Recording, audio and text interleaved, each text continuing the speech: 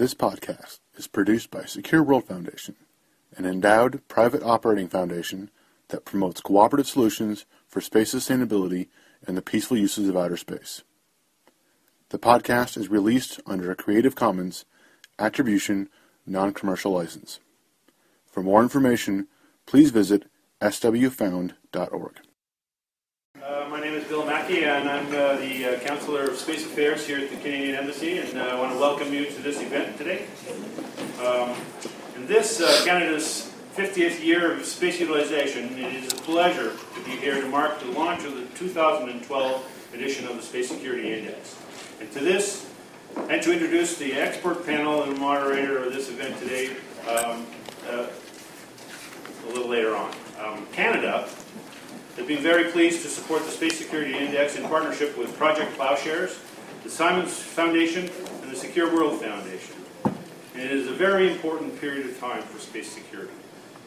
This executive summary that you all have handed out at the start of this session offers the trends of space situational awareness, orbital debris, civil, commercial defense use of space, and policies and codes. Is a significant benefit as we track the progression towards the full global utilization of space domain. On the last year's book, CSA representative, who happens to be here today, Jean-Marc Chouinard, is quoted as saying that the Space Security Index keeps present on our minds the vulnerability of space and space assets and the need to promote space security. The Space Security Index provides a concrete means to measure how much progress we've made from year to year. And I think this is very valuable. In the civil and commercial arena, recently in this year, Canada committed to continue its support to the International Space Station to the year 2020. And we have helped SpaceX Dragon capsule complete its dual demonstration to and from the ISS, and which marks a huge transition into the commercial space field. Congratulations, SpaceX. On the defense and security front, Canada has long advocated transparency and confidence-building measures among spacefaring nations as a key steps towards a secure space environment and to mitigate the risks such as those posed by space debris. To this end, Canada is proud to have recently signed an MOU with the United States on space situational awareness and will be launching its first D&D satellite, Sapphire, later on this year. We are therefore welcome and will support the efforts led by the United States to share information regarding existing hazards, which serves to enhance the awareness of all nations operating in the space domain. We also welcome global efforts to develop international norms for the responsible use of outer space, such as the International Code of Conduct and efforts towards the development of transparency and confidence-building measures and best practice guidelines. As a result, as the only annual report that systematically tracks commercial, military, and policy-related developments that may have impact on the security and sustainability of outer space, this Space Situational Awareness Index is a unique and invaluable resource. So I have the honor today to introduce Victoria Samson, who will then introduce the panel members. Victoria Samson is a head Washington office director of the Secure World Foundation. And over to you, Victoria. Thank you very much.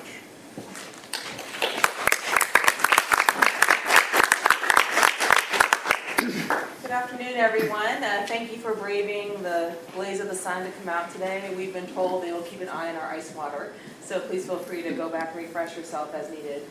As Bill said, my name is Victoria Samson. I'm the Washington Office Director of the Secure World Foundation. Many of you know my organization, but just in case you haven't, our short spiel about what we are and what we like to focus on. We're an endowed private operating foundation that promotes cooperative solutions for space sustainability. Our vision is the secure, sustainable, and peaceful use of outer space will contribute to global stability on Earth. To accomplish that, we work with governments, industry, international organizations, and civil society to develop and promote ideas and actions for international collaboration that achieve the secure, sustainable, and peaceful uses of outer space. We use a global and a long-term lens to examine proposed solutions for the governance of outer space. Our core concepts include to promote orbital debris mitigation and remediation, encourage international cooperation, expand the conversation to include emerging space powers, and finally use space to shore up human and environmental security.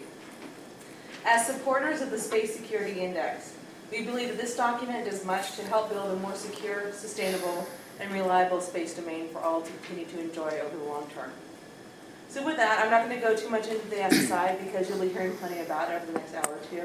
We're going to start off with Cesar Jaramillo from Project Ploughshares. We'll be doing a brief introduction of the SSI.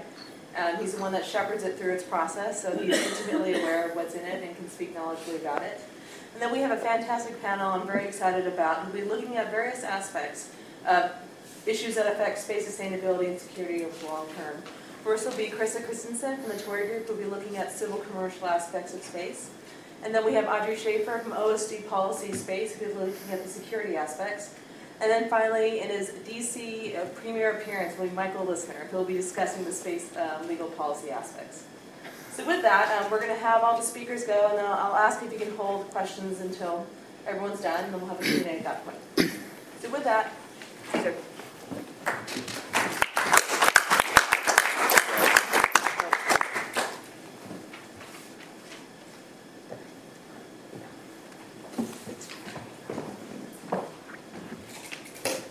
Good afternoon, everybody. Thank you, Victoria. It's a pleasure and a privilege for me to be here. At the outset, I would like to point out that although I'm the person doing the presentation, the Space Security Index is a collaborative effort, and there's a lot of time and expertise devoted by a wide range of people that are committed to this project. From the researchers that are based at the Space Policy Institute here in Washington, D.C., at George Washington University, and also at the Institute for Air and Space Law at McGill University, and also at Secure World Foundation, to the governance group and the supporting partners. So this is truly a collaborative effort, and everybody, we speak with the same voice when we say that we really afford a great deal of importance to the importance of to space security and the sustainability of outer space.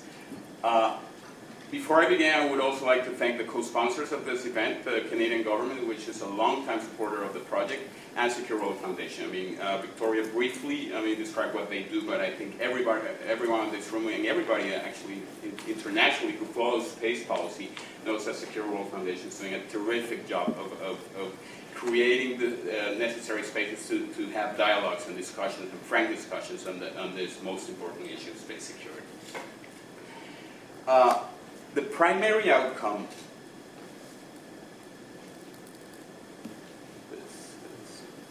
Which one are you doing? The arrow.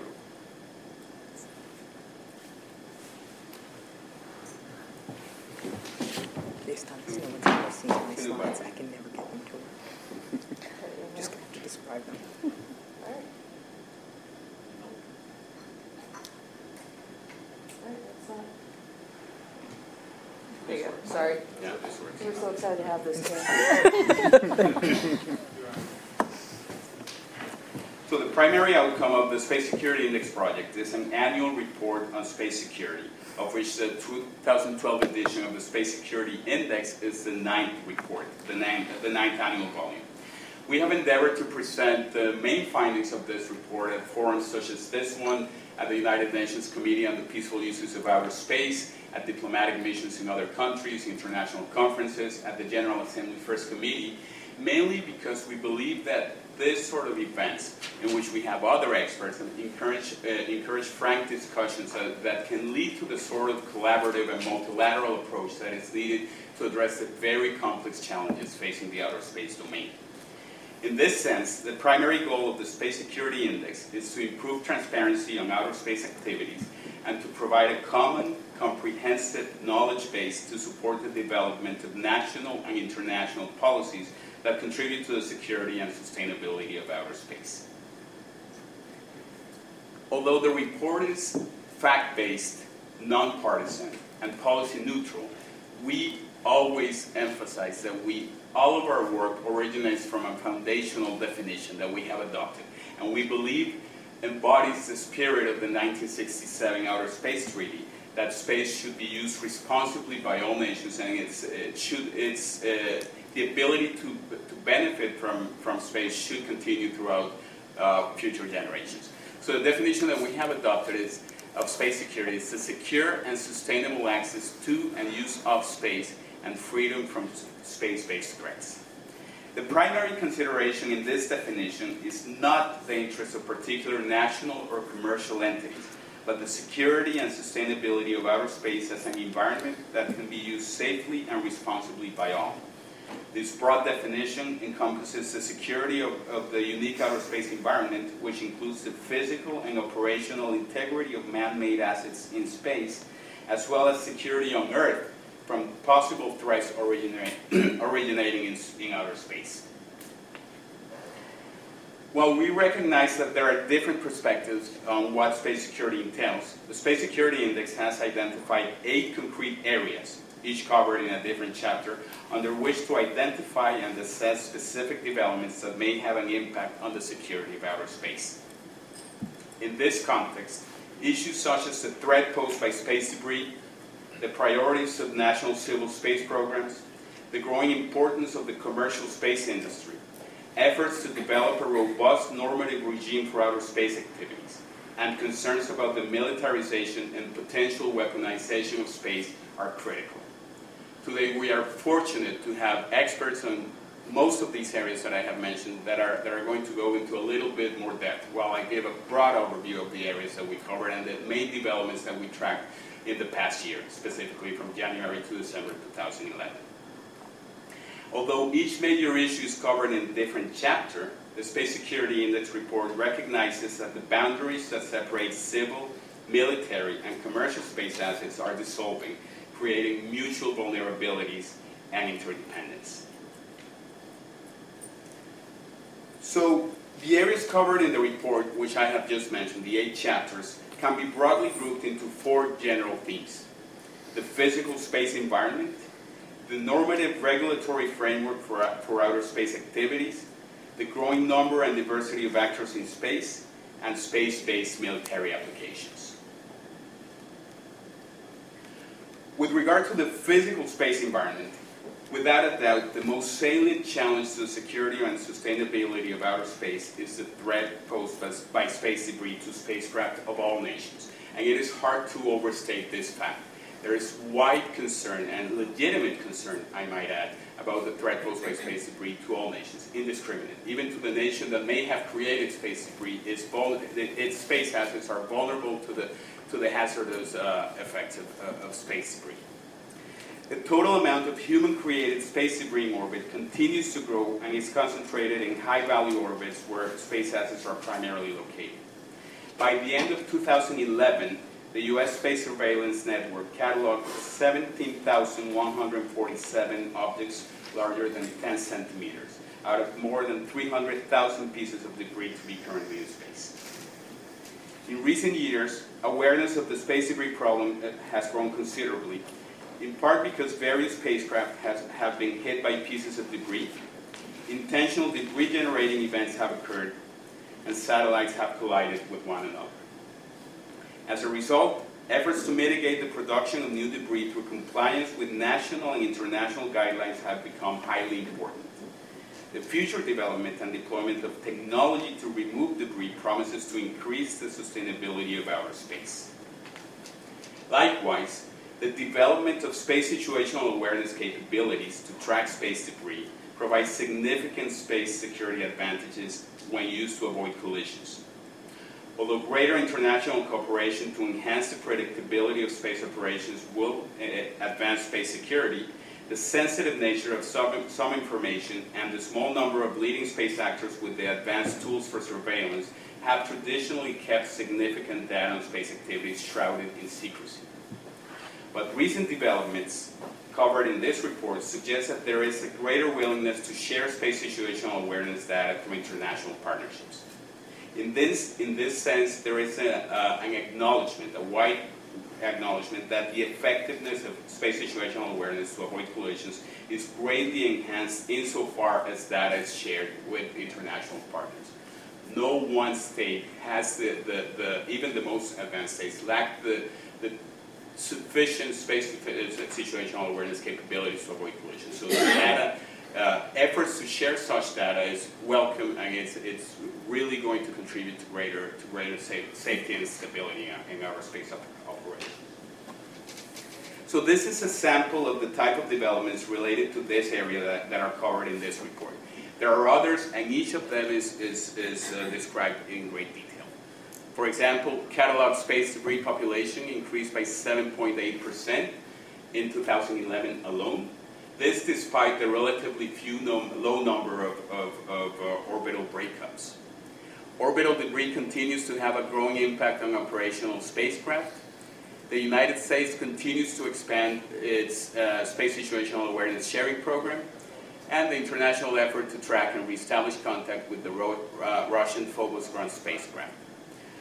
Just to highlight a couple of these developments, in terms of the impact that space debris is having on operational spacecraft, the International Space Station, which is arguably the greatest and most advanced engineering project in the history of mankind, had just in 1 month, actually in a period of 5 days in April 2011, had to conduct avoidance maneuvers to avoid space debris.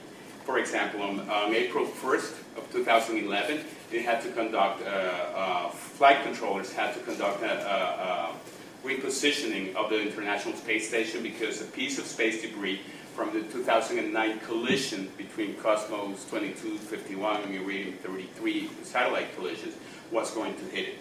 Just 4 days later, on April 5th, the crew of the International Space Station had to take shelter in a Soyuz spacecraft because a piece of debris from the 2007 anti-satellite test conducted by China was going to pass within 4.5 kilometers of the International Space Station, posing a threat not only to the physical infrastructure of the International Space Station, but also to the crew of the International Space Station. So it's not a matter of exaggerating the threat. It's a real, clear, and present threat to all space assets and to human presence in space. Likewise, the Canadian Space Agency had to conduct several maneuvers to reposition its RadarSat satellites. It received throughout the year at least 14 close approach alerts, and 5 of which prompted avoidance maneuvers to avoid collisions with pieces of debris. So I can't again overstate how pressing a problem this is.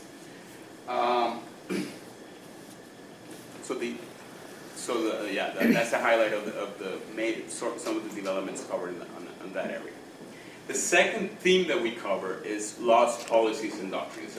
In other words, the multilateral efforts to produce a robust normative regime for outer space activities. The Space Security Index project partners see the current normative regime to regulate space activities as being insufficient. It doesn't mean that we see the Outer Space Treaty as being inherently bad or wrong or flawed. It's a great mechanism, but it's more than 40 years old, and it hasn't been updated to reflect the new technologies and the new realities of space activities. So we see several forums and several efforts, to move this forward and to update and improve on the regulatory regime for space activities. So we see different approaches, mainly on 2 levels. First, whether norms of behavior for outer space activities should be primarily advanced at the national level or whether this should be done multilaterally. Secondly, whether any such norms, especially the latter, should be legally binding or not. Certainly, the different approaches need not be mutually exclusive. As such, national legislation and multilateral efforts can and do coexist and may be mutually reinforcing. Likewise, a non-binding rules of the road approach could potentially complement or pave the way to legally binding norms. By the end of 2011, international space actors remained unable to reach consensus on the exact nature of a space security regime, despite having specific alternatives on the table for their consideration. Either as legally binding treaties, such as the Sino-Russian proposed ban on space weapons, also known as the PPWT, or politically binding or non-legally binding norms of behavior, such as the European Union's proposed International Code of Conduct for Outer Space Activities. We'll talk a little bit more about that in a minute. Although the first two are often the ones that are most often cited, I always like to remind people there's a third proposal, and in a classic Canadian fashion in 2009, Canada proposed a set of pledges that sort of take elements from each of the other two proposals. I mean, it is non-binding. These would be non-binding as the Code of Conduct for Outer Space Activities, but they would nonetheless address issues related to weaponization of space, like the PPWT. So Canada has proposed pledges to ban the placement of weapons in space, to prohibit the test or use of weapons on satellites so as to damage or destroy them, and to prohibit the use of satellites themselves as weapons. So it's a good reminder that it may be worthwhile to revisit the Canadian proposal as it bridges some of the extremes or some of the other alternatives that are out there. Some key developments that are covered in the 2012 edition of the report are that the U.S. National Security Space Strategy was released, that the Conference on Disarmament could not agree on a program of work during 2011, that the terms of reference for the COPUOS Working Group on the Long-Term Sustainability of Outer Space Activities was agreed, the International Code of Conduct for Outer Space Activities proposed by the European Union continues to receive mixed support, that the United States confirmed its engagement with the group of governmental experts for transparency and confidence-building measures in space. These are all highly consequential developments, especially related to this area, to the development of a regulatory framework for outer space activities. Very briefly, a few words about some of them. The National Security Space Strategy was released. This followed from the 2010 U.S. National Space Policy, which has the same spirit and some of the same themes. It outlines broadly three general objectives, and Audrey may explain this in greater depth. But its objectives are to maintain and enhance the strategic advantages that the United States derives from space, to strengthen the safety, stability, and security of space activities, and to energize the United States industrial base. So it is a document that is very consistent with the prior, from the document in the year before, the National Space Policy, and it has already. I mean, you can already see that the focus, for example, that it placed on international cooperation has started to materialize, and there have been data sharing agreements with countries like Australia in 2010 and France in 2011. So there is really that a lot of people see it as a shift from the 2006 National Space Policy under the Bush administration. The Conference on Disarmament, I mean, this is old news, but nonetheless continues to be disappointing. I mean, it's almost a decade and a half since the CD actually had a program of work, and as most of you may know, I mean, the PAROS, or the prevention of an arms race in outer space, is one of four core issues that the CD is supposed to address. However, in the absence of a program of work, there are no substantive negotiations on any of the issues. The other three are incidentally related to nuclear disarmament. The terms of reference for the Working Group on the Long-Term Sustainability of Outer Space is widely seen as a very positive initiative at COPUOS in Vienna. This was established under the Scientific and Technical Subcommittee of the Committee on the Peaceful Uses of Outer Space, and it has working groups on space weather, on space debris, on sustainable space activities, etc., and it will produce a set of guidelines that may or may not be implemented on a voluntary basis by several space actors. The International Code of Conduct for Outer Space Activity, there has been a lot of talk surrounding this initiative. It was initially framed or understood by some to be a proposal of the European Union, but as of late it has been reframed as an international code of conduct, and negotiations are ongoing and are to, in October in New York, there is going to be multilateral negotiations on the content and the process leading to a code of conduct for international space activities. The position of the United States on this, as it has seen by many to be crucial, there was a bit of misunderstanding at some point. Some media outlets reported in January of this year, actually, that the U.S. would not support the code as it stood, but then Secretary of State Clinton clarified the U.S. position and said that the U.S. would partner with the European Union and other international partners to produce an international code of conduct for outer space activities, and it remains to be seen how much of the original text that was proposed by the European Union will be kept and how much of it will be amended. And the GGE has generated a fair degree of optimism about among observers and space actors. I mean, it was initially proposed by Russia at the General Assembly, and although the United States initially did not support it, in part because there were references to the PPWT, which the U.S. wasn't fully supportive or was not supportive of. Later in November of last year, Frank Rose said that they would, in fact, participate and be actively engaged with the GGE on our space activities.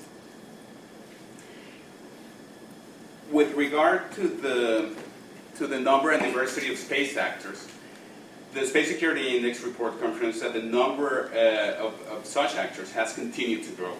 By the end of 2011, at least 9 states had independent launch capabilities, and indigenous space programs have been developed in countries as diverse as Iran, Brazil, or South Africa. In addition to state actors, the number of NGOs, multilateral organizations, academic institutions, and commercial corporations with a stake in space activities has steadily grown in recent years. As barriers to entry decrease, the rate at which new spacefaring nations emerge will continue to grow. And while it is desirable to expand the pool of stakeholders with a vested interest in the sustainable use of space, the limited nature of some space resources poses governance challenges to ensure equitable access for newcomers so that their ability to enjoy the benefits of space is not contingent on the date when they acquire the wherewithal to access this domain. International cooperation throughout 2011 remained a key aspect of both civil space programs and global utilities, affecting space security in a positive manner. Collaborative endeavors in civil space programs assist in the transfer of expertise and technology for the access to space by emerging space actors.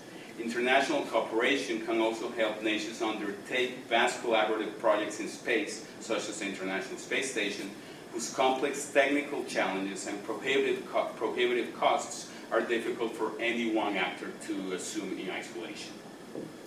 Likewise, the role that the commercial sector continued to play in 2011 in the provision of launch, communications, imagery, manufacturing services, and its symbiotic relationship with governments, civils, and military programs made this sector an important determinant of space security. A healthy space industry can lead to decreasing costs for space access and use, and may increase the accessibility of space technology for a wider range of space actors. This can have a positive impact on space security by increasing the number of actors that can access and use space or space-based applications, thereby creating a wider pool of stakeholders in this domain. This is a sample of the type of developments related to this area that we covered in this report. Light Square Telecommunications Plan interferes with GPS signals in the U.S. This was widely covered by the media. Satellite navigation systems around the globe continue to evolve. GPS, the Russian GLONASS, Galileo in Europe, etc. Beidou in China. Increasing number of cooperation agreements on space activities. This is becoming the norm, again, because of prohibitive costs, because countries that in the past could not even fathom of having space assets are now doing it through cooperation agreements with other countries. Countries like Bolivia in partnership with China, I mean, are accessing this domain with credits and technical expertise, etc. Despite predictions of downturn, the satellite industry is positioned for continued growth. There was in our previous report we cited some concerns about a downturn, a global downturn, which was related to the downturn in the global economy. However, the satellite industry seems positioned for continued growth over the next decade. More than 1,000 satellites are expected to be produced between 2011 and 2021, which will generate it's predicted to generate close to $200 billion in revenue. And the Space Data Association reaches full operational capability. This is an association of various satellite operators that are seeking to harmonize the information they have and in a way try to come up with a common language to share information and which can lead again to collision avoidance and better coordination of their operations. In terms of space-based military applications, space technology with military or dual-use applications continued to grow in 2011. By the end of the year, there were more than 165 dedicated military satellites providing key reconnaissance, surveillance, and intelligence information. Of these, approximately half belong to the United States and about a quarter to Russia, the countries that continue to lead and have traditionally led this field. That said, other countries are affording increasing importance to the benefits and strategic advantages of space-based military applications, whether these are exclusively military or dual-use in nature. The SSI recognizes that the military space sector has been an important driver behind the advancement of capabilities to access and use space. It has played a key role in bringing down the cost of space access, and many of today's common space applications, such as satellite-based navigation, were first developed for military use.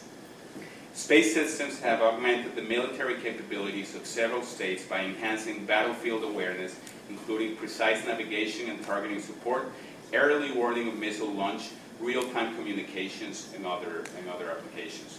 Furthermore, remote sensing satellites have served as a national technical means of verification for international non-proliferation, arms control, and disarmament regimes. The Space Security Index notes, as we did last year and the year before, as we have always done, that there have been no space-based space weapons to report in our publications to date. And this is a threshold that has not been crossed by any states. And this is, by any perspective, it's a positive development, that there have been no SPSWs yet.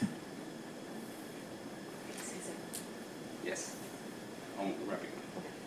In this context, it is also important to highlight that offensive and defensive space capabilities are not only related to systems that are physically in orbit, but they also include ground stations and data communications links. And we're starting to see increased importance giving and increased attention being given to the communications, to the cyber domain, and this is perhaps epitomized by the creation of the U.S. Cyber Command, which really gives a lot of importance to the cyber network related to space assets. These are some of the developments related to the last theme that we covered in the report. So Canada joined the wideband global SATCOM project. Chile's first military intelligence satellite was launched. Raiders Block 10 neared initial operational capability. There are programs underway to mitigate risk of cyber attack, and jamming incidents and capabilities continue to proliferate. Just a very quick word about the last one, jamming incidents. This is a pressing concern, and they have increased, and there's a relative ease with which they are carried out. Stations like Voice of America, Radio Netherlands, Deutsche Welle, BBC have been targets of jamming incidents in Iran, and other stations have been targeted in Ethiopia, in Bahrain, in Eritrea, in several countries, and this is a very common concern, and the International Telecommunications Union has a tough nut to crack, so to speak, because this is a problem that has not gone away, and quite the contrary, it has increased, but it is not always straightforward to pinpoint who is behind this. I mean, even if you know which country the jamming is coming from, the question of precise attribution is a complex one. So the ITU, which is not normally the organization tasked with addressing such incidents, has a complex issue on their hands.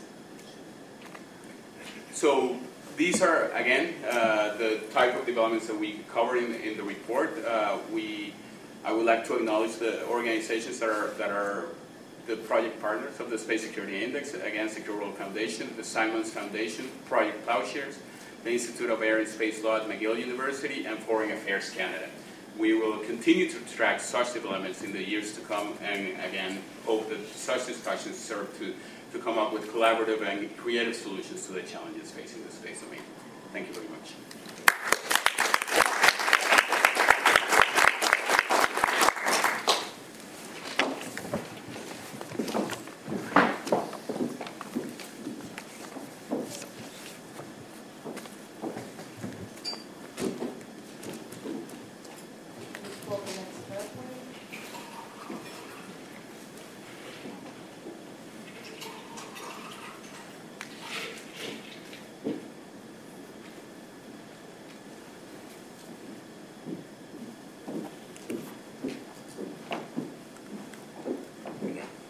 Carissa, you're up.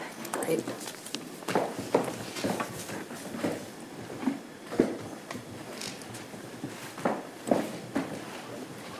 Thank you, Victoria.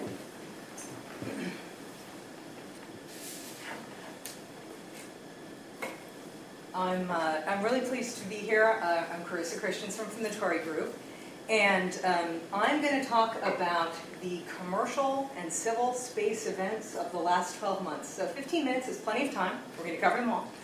I'm going to bring a little bit of a different perspective to augment and enhance the one that Cesar brought. The Space Security Index, I think, looked at civil and commercial space through the lens of what are the most important civil and commercial space events for space security. I'm going to talk about separately what are the most important commercial and civil space events of the year, and then touch a little bit on what that means for space security. So we're going to go through the last 12 months, and I did check with Victoria, so I'm going to do June to July, so we have a little bit more of a recent frame. And I'm going to do this at least 5 or 6 times. I'm going to nod at the imaginary person who's changing my slides, and then remember I'm doing it. So, on Thursday, July 21st, 2011 at 5:57 a.m., the very last space shuttle of the American Space Shuttle program touched down. It was Atlantis. It was a right before dawn landing, about 6 minutes before the orbiter landed. The space station visibly went over the landing site, and everyone in the audience kind of quietly watched it move overhead. It was a very dramatic and moving moment.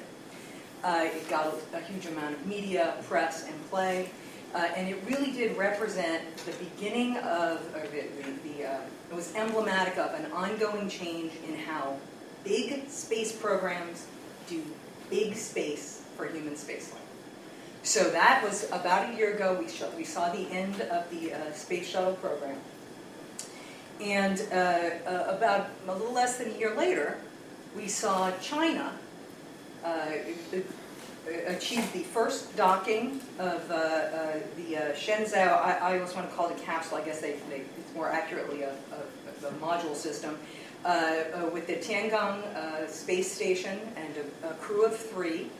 And that has been portrayed in the media and treated in a way that puts China in the same position as the United States and the Soviet Union, and the Soviet Union, now Russia, which, by the way, has in the last year launched 15 people to the space station. When was the last time you recall seeing a news story saying, Soyuz launches a crew of 3? It happens in the background. It's very quiet. Obviously, China's participation and engagement in this arena is transformative at some level.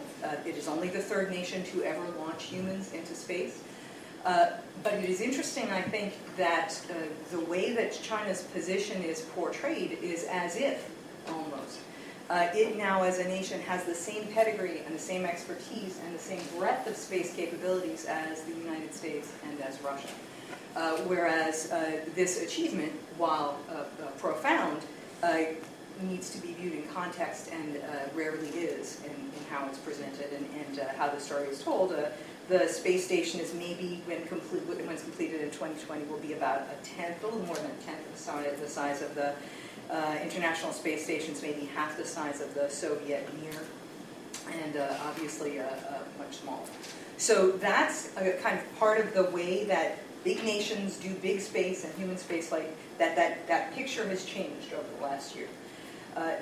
Another critical, and of course, the U.S. not launching people into space and purchasing those seats from on Russian Soyuz launches. And then a little bit before the Chinese docking, we saw the SpaceX docking with the International Space Station.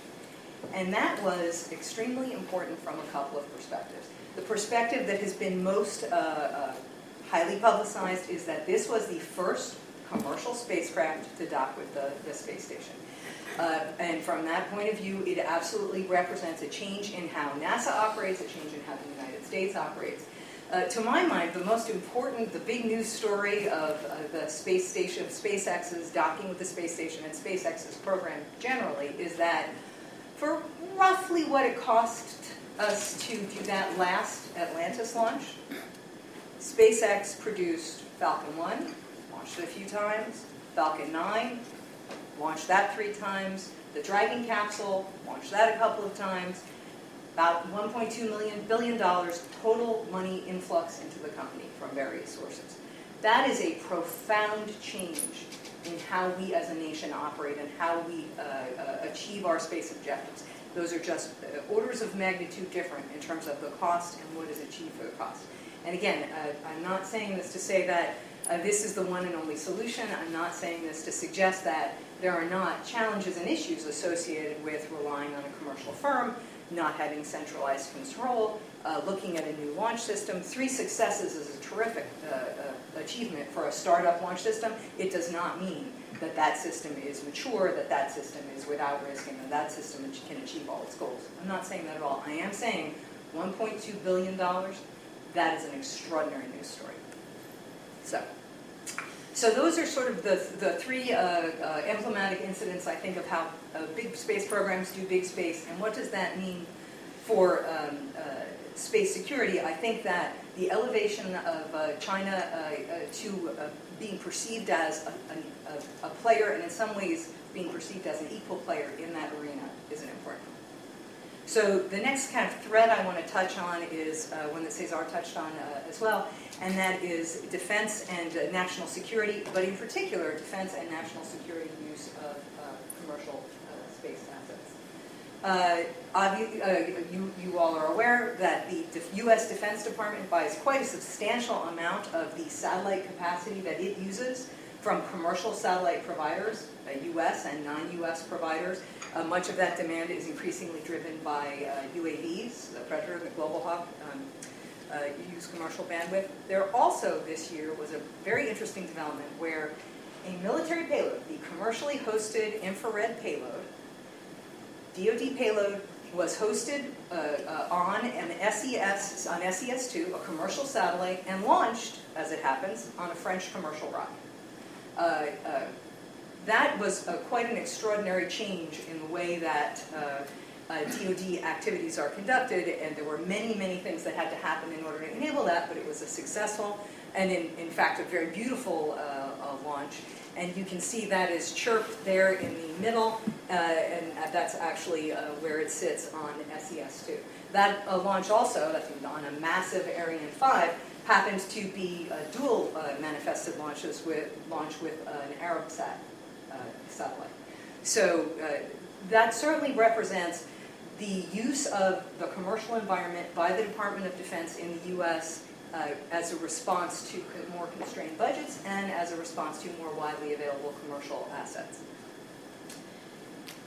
And I think that we will continue to see trends in that direction. But before we sort of overemphasize the impact of declining budgets on the DoD and declining budgets on the U.S. Military and intelligence community, I just want to point a quick note to what has been called the Stubby Hubbles. So this was a bit of a surprise event that happened in June. The NRO donated to NASA 2 essentially mirror assemblies, almost telescopes that could be adapted for, NASA believes they can be adapted for astronomy to look for dark energy, that will save NASA roughly estimates $250 million in developing them on their own, and that's not speaking to what they actually cost to be developed. So 2 space telescopes in mothballs at NRO available for donation. I think that that is really important in the context of understanding just how big those budgets are and just how significant a player the defense and intelligence complex is in space. If you take the published DoD budget and estimates of intelligence budgets in the U.S., space budgets in the U.S., that number is larger than all other space agencies combined, including NASA. Everybody else in the world, every dollar they spend less than those 2 entities. So again, putting in perspective where commercial and civil activity fall. And I very much agree with the point that Cesar made that there's been a continuing rise and growth in commercial space activity and commercial space capability, that has the potential to be transformative, particularly commercial satellite revenues are continuing on the upturn, and that continued growth in the satellite industry is largely driven by direct-to-home television in emerging markets around the world. So, but putting it in context. The final thing that I want to talk about, so we've had big space, we've had a DoD and military use of commercial space. The final thing I wanted to touch on in the final couple of events, and they're sort of a cheat in terms of events, they're more thematic activities, is what I'm going to call unglamorously small space. And I think small space may be the most important frame for understanding and thinking about how commercial and civil space activities affect space security. So one thread of small space is the emergence or continued growth of micro and nano satellite activities. You can now buy a CubeSat kit. The form factor is 10 centimeters by 10 centimeters by 10 centimeters, weighs about a kilogram. Significant growth in university activity there, significant investment in involvement by government agencies. There's been an increased number of very small satellites. We've looked at some projections and analysis that say in the next 10 years you might see 100 or more satellites just in the range of under 15 kilograms. And there are launch vehicles and launch capabilities focused on those. The Vega launcher that is now launching from French Guiana by Arianespace is targeting, among other things, groups of very small satellites. One of the major consequences of that, and Cesar touched on this idea with agreements, nations that previously have not had space programs or space activities can have access in a different way. Moreover, individuals can become involved in space development in a way that they historically have not been. Small sats, microsats, nanosats, CubeSats enable garage inventors for space. We haven't had so many of those historically. And then finally, I want to talk about the emergence of the small launch vehicles that potentially go with or relate to small satellites, and that is suborbital reusable vehicles. And this is a little bit of a flip photo to show. This is Sir Richard Branson and I'm sure a copyright infringing use of commercial image for Virgin Galactic, which is actually selling a cell phone service with a co-branding of the Virgin Galactic vehicle. Why do I think this is important? Why is this worth mentioning? There are multiple vehicles, suborbital reusable vehicles being developed. There's real money behind them. They're doing tests and bending metal. We just completed a study. There's real demand for their services at the prices that they're offering. These are vehicles that can carry people to the threshold of space, 4 or 5 minutes of weightlessness, or do research in that regime, at a price that's not $50 million or $25 million or $1 million, but $100,000 to $200,000 per person is the price at which these companies are selling tickets. So that is potentially transformative in the following way. The demand for suborbital reusable vehicles comes from individuals. The vast majority of demand for these services is going to come from what is no longer fashionable to call space tourists, leisure travelers in space. And that means that government agencies can get access to capability that's essentially been subsidized and supported by the private sector. And so that is potentially transformative. And I think that the fact that the way we are seeing the development of these vehicles is through commercial brand development, a la images of Sir Richard.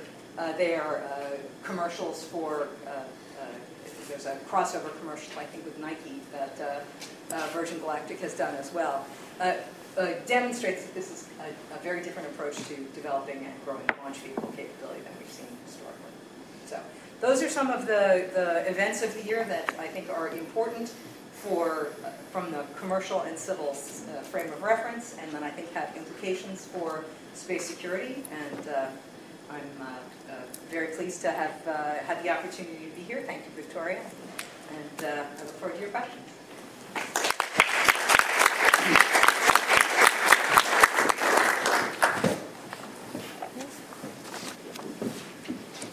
Next up will be Audrey. Are you here with me later on? Observe Sir Richard Branson, if you like him. It just screams law. It really does, doesn't it? Good afternoon, everyone. I'm Audrey Schaffer. I'm from the U.S. Department of Defense, and thanks, Victoria, for inviting me here today, and thank you to the entire Space Security Index team for asking me to speak. It's actually a real pleasure for me to speak here today because for like the last 7 years, I've actually followed the Space Security Index project, and I've been in your seats at prior events like this, so it's sort of neat for me to be up here today. So I was asked to talk about significant national security events in 2011 and then the early parts of 2012 that could have an impact on space security. And admittedly, my perspective is a bit sort of US and DoD centric, but even with that bias, I mean, I canvassed like my office and there were like 100 things that I could talk to you about today. So, but I only have 15 minutes. And so I wanted to really scope it down by looking at how the Space Security Index defines space security, which Cesar actually did a really nice job of laying out earlier. And I'll just repeat the definition: the secure and sustainable access to and use of space and freedom from space-based threats. So with that definition in mind, I'm going to focus really in two different areas. First, I'm going to talk about primarily DoD developments in space situational awareness, which, as Cesar laid out, not only can enable space flight safety, but also shared awareness of what's going on in space can help minimize the chances for mishaps, misperceptions, and mistrust. Then I'm going to talk about some of the international activities related to promoting the responsible, peaceful, and safe use of space. Cesar called these sort of the development of a normative framework. And while this isn't purely a national security issue, I do think that these different developments in this arena do have a real potential to kind of create a common understanding of what it means to operate responsibly and safely in space, which in the long run could not only dissuade irresponsible or potentially destabilizing activities, but have a benefit to not only space security, but frankly to U.S. national security as well. So just to set the stage before I dive into those two areas, I want to take you back to early 2011, where I thought the U.S. actually started the year on a high note by releasing the National Security Space Strategy, which was co-signed by the Secretary of Defense and the Director of National Intelligence. So not only does that strategy implement the National Space Policy, which was released the prior year, but it also describes how DoD will maintain the strategic advantages that we derive from an environment that is increasingly congested, contested, and competitive. Those infamous 3 C's that I'm sure if you looked really closely you'd find tattooed to my forehead. So Cesar actually gave us a nice overview of the objectives, so I'll spare you those and just tell you about the 5 pillars that the strategy describes as to how we're going to maintain those advantages and achieve our objectives. The first is promoting the responsible, peaceful, and safe use of space. The second is improving U.S. capabilities and systems. The third is partnering with other nations, commercial firms, and international organizations. The fourth is deterring and defeating attacks directed at the United States and our allies. And finally, preparing to operate in a denied or degraded space environment. This kind of overall strategy, by the way, was reinforced earlier this year in 2012 with the release of the new Defense Strategic Guidance, which was released by the Secretary of Defense, but also endorsed by the President. And among other things, that guidance directs us to work with allies and partners to enhance the resiliency and effectiveness of critical space capabilities while promoting international norms of responsible behavior. So you can kind of see the thread through, even to today. So with that strategy in place, most of our effort over the past 18 months or so has really been focused on implementation. So what I'm going to talk about are events that not only implement the strategy, but then, like I said, track back to that definition of space security. So first, SSA, Space Situational Awareness. The National Security Space Strategy says, quote, shared awareness of spaceflight activity must improve in order to foster global spaceflight safety and help prevent mishaps, misperceptions, and mistrust. So much of our activity over the past year has really been focused on improving what I call shared awareness in support of those objectives. First, the U.S. has signed what we're calling SSA Statements of Principles with Australia, Canada, and France, with both the Canadian and the French agreements being signed in 2011. So I think these statements are really just, they really demonstrate our intent to cooperate and develop long-term partnerships in SSA. So we're now in the process of building on those statements in concrete areas. And actually, Bill highlighted the partnership that the Department of Defense and the Canadian National Department of Defense, the Memorandum of Understanding that was signed just a few months ago to develop our long-term partnership in SSA. As part of the agreement, the data from Canada's Sapphire satellite, which, like you said, is scheduled for launch later this year, will contribute to the U.S. Space Surveillance Network, which will enhance the ability of both countries to detect, track, and attribute events in space. So also in 2011, U.S. STRATCOM continued to offer basic, advanced, and emergency SSA services, with the advanced services being available to those with agreements with the U.S. government, and agreements are available to both commercial and government spacecraft and launch vehicle operators. Through those services, STRATCOM shares not only the tune line and element sets on spacetrack.org, but also the advanced conjunction assessment products that help provide operators with the information that they can use to help avoid potential collisions. Since September of 2010, STRATCOM has had the authority to negotiate and sign commercial agreements, and as of just a few weeks ago, they have 32 in place. And in late 2011, they received the authority to sign agreements with other governments, and they're in the process of establishing those. So just thinking about those SSA developments over the past 18 months or so, and then looking forward to the coming years, I think this is actually going to be a really interesting area to watch. I mean, I think you'll see all around the world more and more nations recognizing the importance of SSA for enabling all sorts of space activities, and I think it'll be really interesting to see what new systems, SSA systems, come online, not just national systems, but maybe even commercial SSA systems, and how information from those systems may or may not be shared with other partners. And while I didn't talk about the Space Data Association, which Cesar mentioned earlier, I think that'll also be something interesting to watch. So now I'm going to turn to the developments in promoting the responsible, peaceful, and safe use of space. Cesar actually went through a lot of these earlier, so I'll just try and provide some more detail on each of them. Again, there are plenty of quotes that you can find in the U.S. National Space Policy, Chairman's Military Strategy, National Security Space Strategy, etc., that all really reinforce this theme, so I'm not going to run through any of those. So let's see. The U.S. government, I would say, also started 2012 on a high note with a statement from Secretary of State Hillary Clinton announcing our decision to, quote, join with the European Union and other nations to develop an international code of conduct for outer space activities. I think this announcement was really important because it formally demonstrated the U.S.'s commitment to working with the EU and other nations in developing a code of conduct. In the months that followed, what I call, the multilateral process to negotiate the code really started to get underway. In June of 2012, the European Union hosted what they called a multilateral kickoff meeting, which was open to all UN member states, to do what they said was to initiate a multilateral diplomatic process to develop the international code.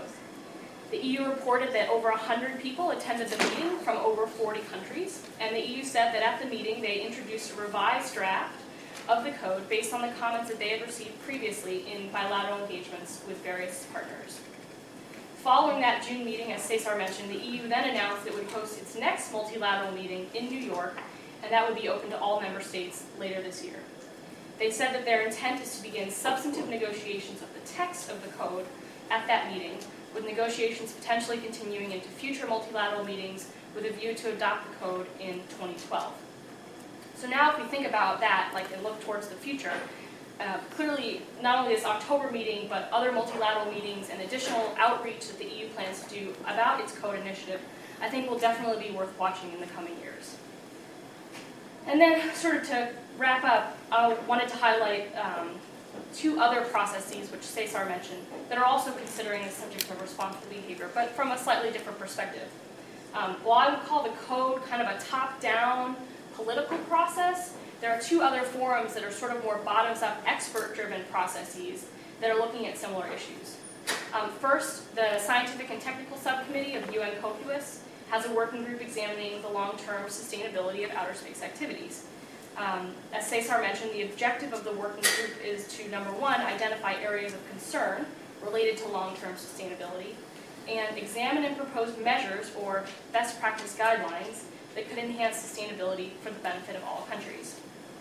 One of the expert groups, which is Expert Group B, I wanted to highlight because it's considering best practice guidelines related to orbital debris, space operations, and tools for collaborative space situational awareness, all themes that you'll see in the SSI report. So in my personal opinion, the best practice guidelines that could be developed by this group will have a lot of potential not only to enhance spaceflight safety, but also preserve our ability to operate in the space domain in the long term. I say that because if you look at the history of COPUOS and the last time they embarked on a sort of a process to develop best practice guidelines, the result was the COPUOS Orbital Debris Mitigation Guidelines. And while the parallels isn't exact and the model that they're using to develop these isn't exactly the same, I think that the outcome will be something similar. Guidelines that operators can look to for safe and sustainable space operations. I bring this group up because 2011 was actually a very significant year for them. In June, their terms of reference was adopted formally, which I know sounds like sort of like a bureaucratic thing, but it was really actually very significant because it meant that substantive work for the group could really get underway. There were informal meetings that followed after that, and then some formal meetings in early 2012, where I think, at least so far, the groups are showing real progress, and it really does bear watching over the next 2 or 3 years as the work progresses. And so the last initiative I'll highlight, which Cesar also mentioned, the Group of Governmental Experts, the GGE, on Space Transparency and Confidence Building Measures, TCBMs. So the GGE on Space TCBMs. My husband, by the way, made me repeat that acronym twice when I practiced last night, so that's why I wanted to make sure you all had it. So this group was established by a UN General Assembly resolution, which, like Cesar said, was adopted in 2010, so it's not really part of this year's SSI. But the US really does believe that the GGE could serve as a constructive mechanism to examine voluntary and pragmatic TCBMs that could reduce the risks, potentially mitigate the risks of an increasingly contested and congested domain, enhance stability and security, and promote responsible operations in space. So there's not really a whole lot of 2011 developments to point to. In fact, the sexiest one I could come up with was that the UN Secretariat selected the 15 UN member states that will be participating in the GGE because there's budgetary and other constraints that only allow 15 countries to participate. And I think most of the countries that were nominated at this point have selected their national experts. But irrespective of what happened in 2011, I bring this to your attention because it also bears watching in 2012 and then 2013. The group, in fact, is going to have its first meeting next week in New York, and then it'll have 2 follow-on meetings next year in April and July. So stay tuned. So I'll just wrap up now and summarize things I've already said, but the areas that I think bear watching this year and in the following years. First, it'll be really interesting, I think, to watch SSA capabilities worldwide. Which nations develop capabilities? Are there any commercial companies that field SSA systems? And how much is that information shared with other partners? And then second, like I said, in this area of promoting responsible behavior, I think it'll be really fascinating to watch these 3 separate but clearly related international mechanisms that are going on right now. And while I can't predict what's going to happen with any of these groups, or whether any of them, frankly, will be successful, I just don't know. But it'll be really interesting to watch. So anyway, thank you very much again for the opportunity to speak, and I look forward to the questions later. Thank you.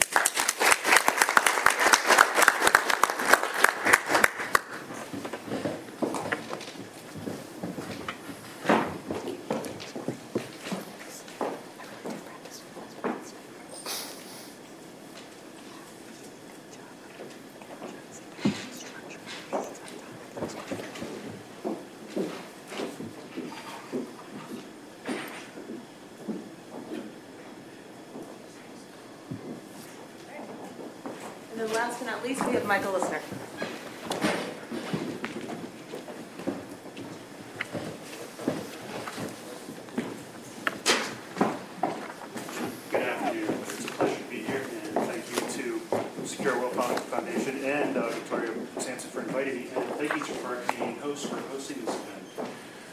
Yes, first off, I am a lawyer. That's not a confession, it's a comment. And as I was developing this presentation, Shakespeare had a famous play where one of his characters basically came up and said, let's kill all the lawyers. Well, hopefully after I'm done this presentation, I'll convince you that maybe it's not a good time to actually follow through on that suggestion. 2011, 2012, what we've seen so far in 2012 had some significant legal events, in my opinion.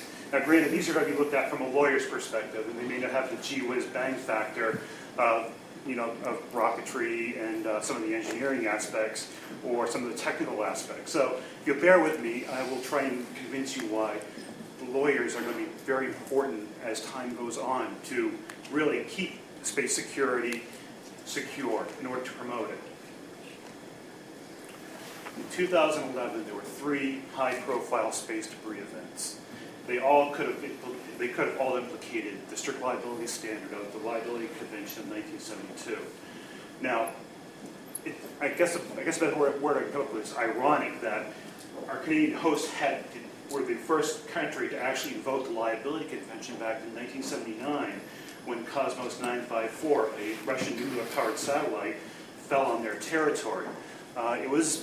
It was a diplomatic slugfest, to say the least, but eventually the Soviet Union agreed to compensate the Canadian government under that agreement. And scholars have debated back and forth how well it worked. Some say it worked well, others said it didn't.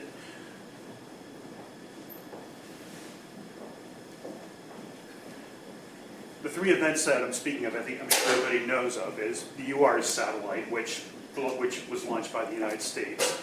ROSAT, which was a collaborative effort between Germany, the United States, and the United Kingdom, and Phobos Grunt, which was a failed Russian probe that didn't get out of orbit and did come back to Earth in January 15, 2012. Now, thankfully we can say nothing fell on the surface, nobody was hurt, and we didn't have to use the Liability Convention. So even saying that, I can look at all 3 of these and actually say 3 significant things about how outer space security was promoted during this time. First, during the UR's incident, before it actually re-entered, one of the orbital debris scientists at NASA, in an interview with Space.com, basically said when somebody asked him about as far as any components that might be recovered, who those belong to, he basically came up and said those belong to NASA, i.e. the United States government. Now, in legal speak, that just stood out to me saying, oh, that's the next best thing to accepting liability for any damage, which is really a huge step when you look back at Skylab. When Skylab came down and parts fell in Australia, NASA did come and look around, but basically it was like, oh, that's nice, and really didn't, as far as I know, really never even admitted that the parts belonged to, those debris belonged to the United States. With ROSAT, an official with DLR came right out and said, when addressing the liability issue for any damage, all the countries involved are responsible. So basically he implicated both Germany, the United States, and the United Kingdom. Now, if any of that debris had actually landed and caused damage, I'm sure there would have been some discussion between those 3 about how liability would be apportioned or whether or not they were liable or not. But the fact is that an official did come out and say, these people will be liable, we will be responsible. And that's a huge step up from Cold War mentality where it's keep everything close, don't admit anything. And as lawyers, we tell our clients, don't say anything. Well, you'll have insurance of some respect. The first thing on your card is don't say anything to the opposing party, let the lawyers deal with it. And with Phobos Grunt, well, the Russian Federation, there was a lot of vacillating back and forth about the pieces landing. And while there wasn't really anything significant as far as liability convention, there was that SSA agreement mentioned by Cesar. For the first time, Cold War adversaries shared information. All the orbital elements data that was supplied to the Russian Federation that they reported on almost on a daily basis, well, most of that was provided by the Joint Space Operations Center, which is a subset of US STRATCOM. Again, unheard of during Cold War era days where you have 2 adversaries who wouldn't say anything about anything to each other. So even though these were potentially hazardous events, some good come out of them, and that we've seen that mentalities have moved forward. Potential in-orbit collisions 2011. And I have a photo of the International Space Station up there because as discussed before, that's been a big target in 2011. Under the liability convention, there are two scenarios for debris damage. One being debris landing on the surface of the Earth, or collisions in orbit. Just a sampling taken from NASA's Orbital Debris Quarterly of some of the potential collisions and some of the avoidance maneuvers that had to take place. It got pretty dicey up there, and it was almost every month we were seeing a new update where the space station had to perform an avoidance maneuver. I will note one on the 28th of, on the 11th of July 2011, there was a fragment from Cosmos 375, which was actually debris from a Soviet-era ASAT test some 40 years ago that was picked up, and by the time they finally realized it was too late to avoid it. The astronauts had to go into their Soyuz capsule, but fortunately there was no collision. The question is, what are the legal consequences of what happens when we have a collision in orbit? Well, the jury's still out on that because we really haven't had one that's been addressed. We did have an opportunity in 2009 when Cosmos 2251 and Iridium 33 collided in orbit. However, there was just a total lack of space situational awareness data, so you really couldn't tell who was at fault.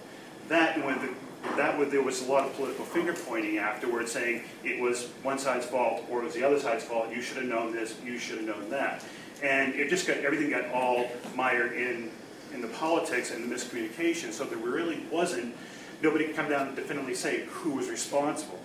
And it kind of highlights a problem with the liability convention in general. We had one incident with the Canadian incident back in 1979 where we actually had to test the liability convention for an object falling to Earth. We've never been able to test the fault liability standard because of the lack of information in this one. So we really don't know what that fault liability standard implies. It hasn't been determined yet. Is it similar to a maritime law type of fault standard, or is it another type of fault standard? The liability convention really doesn't specify that, and that's one of the problems that we're really dealing with as far as potential orbital collisions. And again, the question is, where would liability lie if a collision occurs between the IS and a piece of space debris? I mean, with the way space situational awareness we have now, we can tell where a fragment came from and basically pin it on a particular nation or launching state. But still, the idea is, who is responsible? How is fault apportioned? We don't know yet because we haven't had a situation where we've had two countries come together and try and resolve this. The next part is we talked about disputes. Well, I'm talking about dispute resolution. 2011, particularly on December 6th, was a huge day, in my opinion, for advancing outer space security. The Permanent Court of Arbitration adopted its optional rules for arbitration of disputes relating to outer space activities. This is a significant event in that for the first time, we have a mechanism that is dedicated completely to outer space incidents. And it's not just regulated to government players. It's also designed to help commercial players work out their differences without having to go to the International Court of Justice or basically rely on diplomatic options at the UN or through their embassies at large. It's a huge potential tool that could really be a game changer in how we actually resolve our differences in outer space. There's potential for its use to clarify the existing space law treaties. I mentioned the liability convention. We don't really know what that fault standard is like. This is a potential tool where the parties can get together and hammer out, this is what the fault standard means, and so in the future when an incident happens, we can actually apply it with confidence. A lot of talk has been made about the code of conduct, and one of the criticisms I've heard level of the code of conduct by some is that there's no dispute resolution mechanism. Again, this is a potential dispute resolution mechanism that could be grafted or referenced in a code of conduct or some other document that spins off from it to actually say, now we have a forum, an impartial, not political forum, where we can get in and resolve a dispute relating to the code of conduct. And again, with with the United States' effort to use TCBMs to address outer space issues, this could be used as another method of resolving disputes under those measures without having to resort to UN bodies, to just one-on-one diplomatic encounters or other types of political remedies. December 6th was obviously a very big day in 2011 because on the same day that the Permanent Court adopted the arbitration rules, the Austrian Parliament passed its Austrian Space Act. This is a huge, huge step. Austria has always been a huge player in the international arena as far as space law goes. The COPA's headquarters is in Vienna, and they've always been really at the forefront. They've basically set up a law which allows them to become a launching state, i.e. we can operate a state that will operate satellites or spacecraft domestically. It's very well written out, very well thought out, and it basically embodies and reinforces international space law with regards to its adherence to the Liability Convention, the Outer Space Treaty, the Rescue Convention, and the others. And it also mandates the otherwise voluntary UN Space Debris Mitigation Guidelines. In other words, any actors within that are operating under Austrian jurisdiction will be required to apply those space debris mitigation standards to any objects they launch. So again, new players from countries that we otherwise wouldn't think of as being players, and they are actually taking the first steps into really putting themselves out with the rest of us. Looking forward to 2012 to 2013, the big one on the list is commercial space. It's a game changer. As discussed, it's a huge game changer, and in the legal, it's causing a lot of legal headaches. And the lawyers are definitely scratching our heads a little bit, figuring out how we're going to do this. Right now, the purview of commercial space is mainly right now in the United States. We're going to be the flagship for this in terms of how the rules are set up. Everybody's heard of the successful Space COTS mission to the ISS, and that success has only really fueled further support for these initiatives, and it's only going to mean more participation by other actors. Suborbital will soon be taking the stage. Virgin Galactic has received its license from the FAA for its first powered test of Spaceship Two later on this year. And as those flights get going in the United States, again, the issues of how are these entities actually regulated, and what happens if an accident happens are going to come to a forefront. And again, my bullet point is what kind of regulatory environment will evolve as commercial space matures. As it is right now, I love commercial regulation and space traffic management come together because I think they really dovetail each other. The United States, back in 2004, passed the Commercial Space Launch Amendments Act, which basically imposes a moratorium on the FAA for further regulating commercial space in terms of suborbitals, in terms of SpaceX, beyond what they're already mandated to do under law as far as vehicle safety and approving them for flight. In terms of suborbital, many U.S. states have also enacted limited liability or no liability provisions within their states to attract operators like Virgin Galactic to their state to give them an umbrella.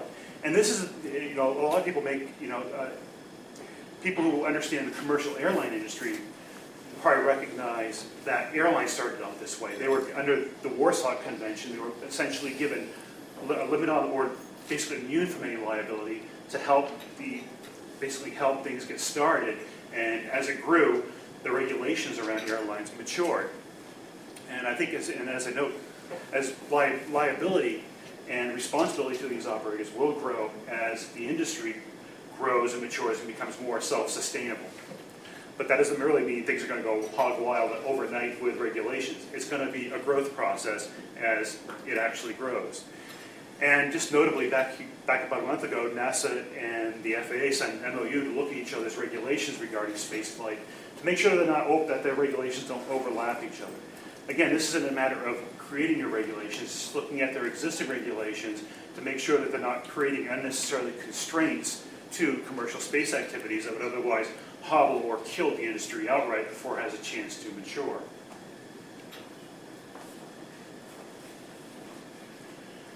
But like I had mentioned before, as commercial space matures, the issues are going to start growing too. And here's a few of my favorites, I think. Does the current body of space law address commercial space? And I talk about commercial space in the suborbital context and in the orbital context with SpaceX. It does and it doesn't. There are, I mean, you can say by interpreting, like say, for the Outer Space Treaty or Leg Convention, yes, under those precepts we can stretch that to cover these activities. But that doesn't necessarily mean that they're going to encompass every possible scenario that develops from this. Is a new regulatory body or treaty or international treaty need to manage commercial space activities, or will customary law and practices fill the gap? This has been a kind of an issue because there's really two sides to it. Some people see a need to expand the current body of space law to address commercial space in the form of a treaty. But there really, I would dare say, talking to some people that I've spoken with, there really isn't a lot of broad-based support for a new treaty, nor is there the political will for a new treaty on commercial space at the moment. So it's one of those, and it again gets back to not killing the industry before it has a chance to really get up on its own and mature. I say customary law and practices because I think a lot of what's going to fill the current gaps in international space law is customary law. Actually getting up there and doing it and creating practices through the actual activities that will end up filling in some of the gaps. One that's down the road a little bit, once commercial space starts carrying passengers, what's the status of passengers flying into space on commercial vehicles? Are they entitled to the same protections under international law, such as the rescue agreement? Technically, under international law, are these passengers considered astronauts, and are they really entitled to the same protections and privileges that astronauts would be under, say, the rescue agreement, for example? These are some of the questions that lawyers are going to have to grapple with and, in a sense, address, or perhaps even let customary law fill in as things progress. And kind of a new one that when you're dealing with a private entity, or in the case of SpaceX, which is in its essence an independent contractor for NASA, what happens if a third-party actor commits an intentional tort or a criminal act during his space activities? Who's responsible? The liability convention would say the United States is responsible. However, there is an argument saying, why shouldn't the actor, that independent contractor themselves, be liable in a court of law or in some other international legal form? And again, these are things that, again, lawyers are going to have to wrestle with and deal with as the issues come up. And again, whose jurisdiction will it fall under? Again, we can go back to the Outer Space Treaty under its jurisdictional requirements and argue that as well. But I think the whole venue and the whole brand new nature of commercial space is going to dictate maybe filling in some gaps that aren't covered by the current body. And space debris. It's the 800-pound gorilla in the room. It's been talked about by all members of the panel.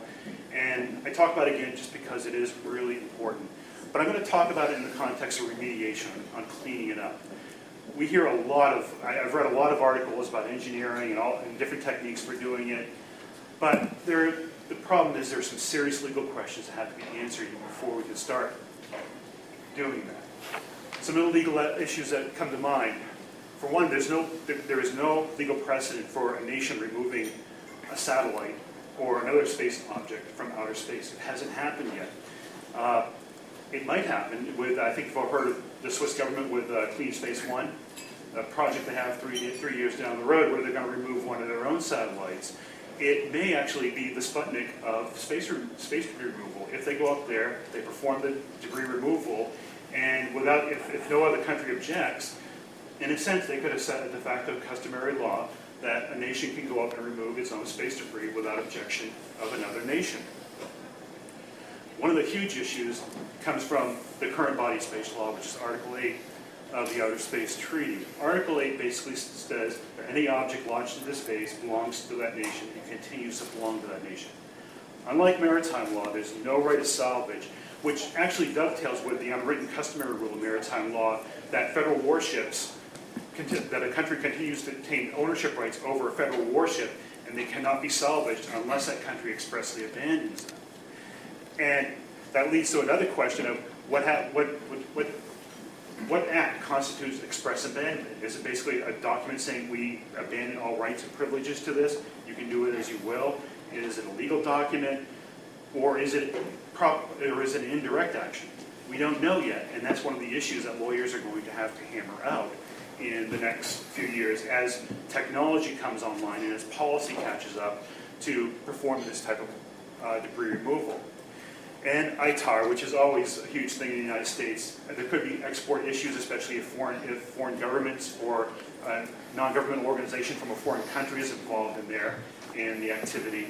ITAR, as it is written now, will certainly be triggered in one form or another, and that could cause some jumping through hoops for lawyers, in particular, to iron out those issues so that those NGOs can actually participate.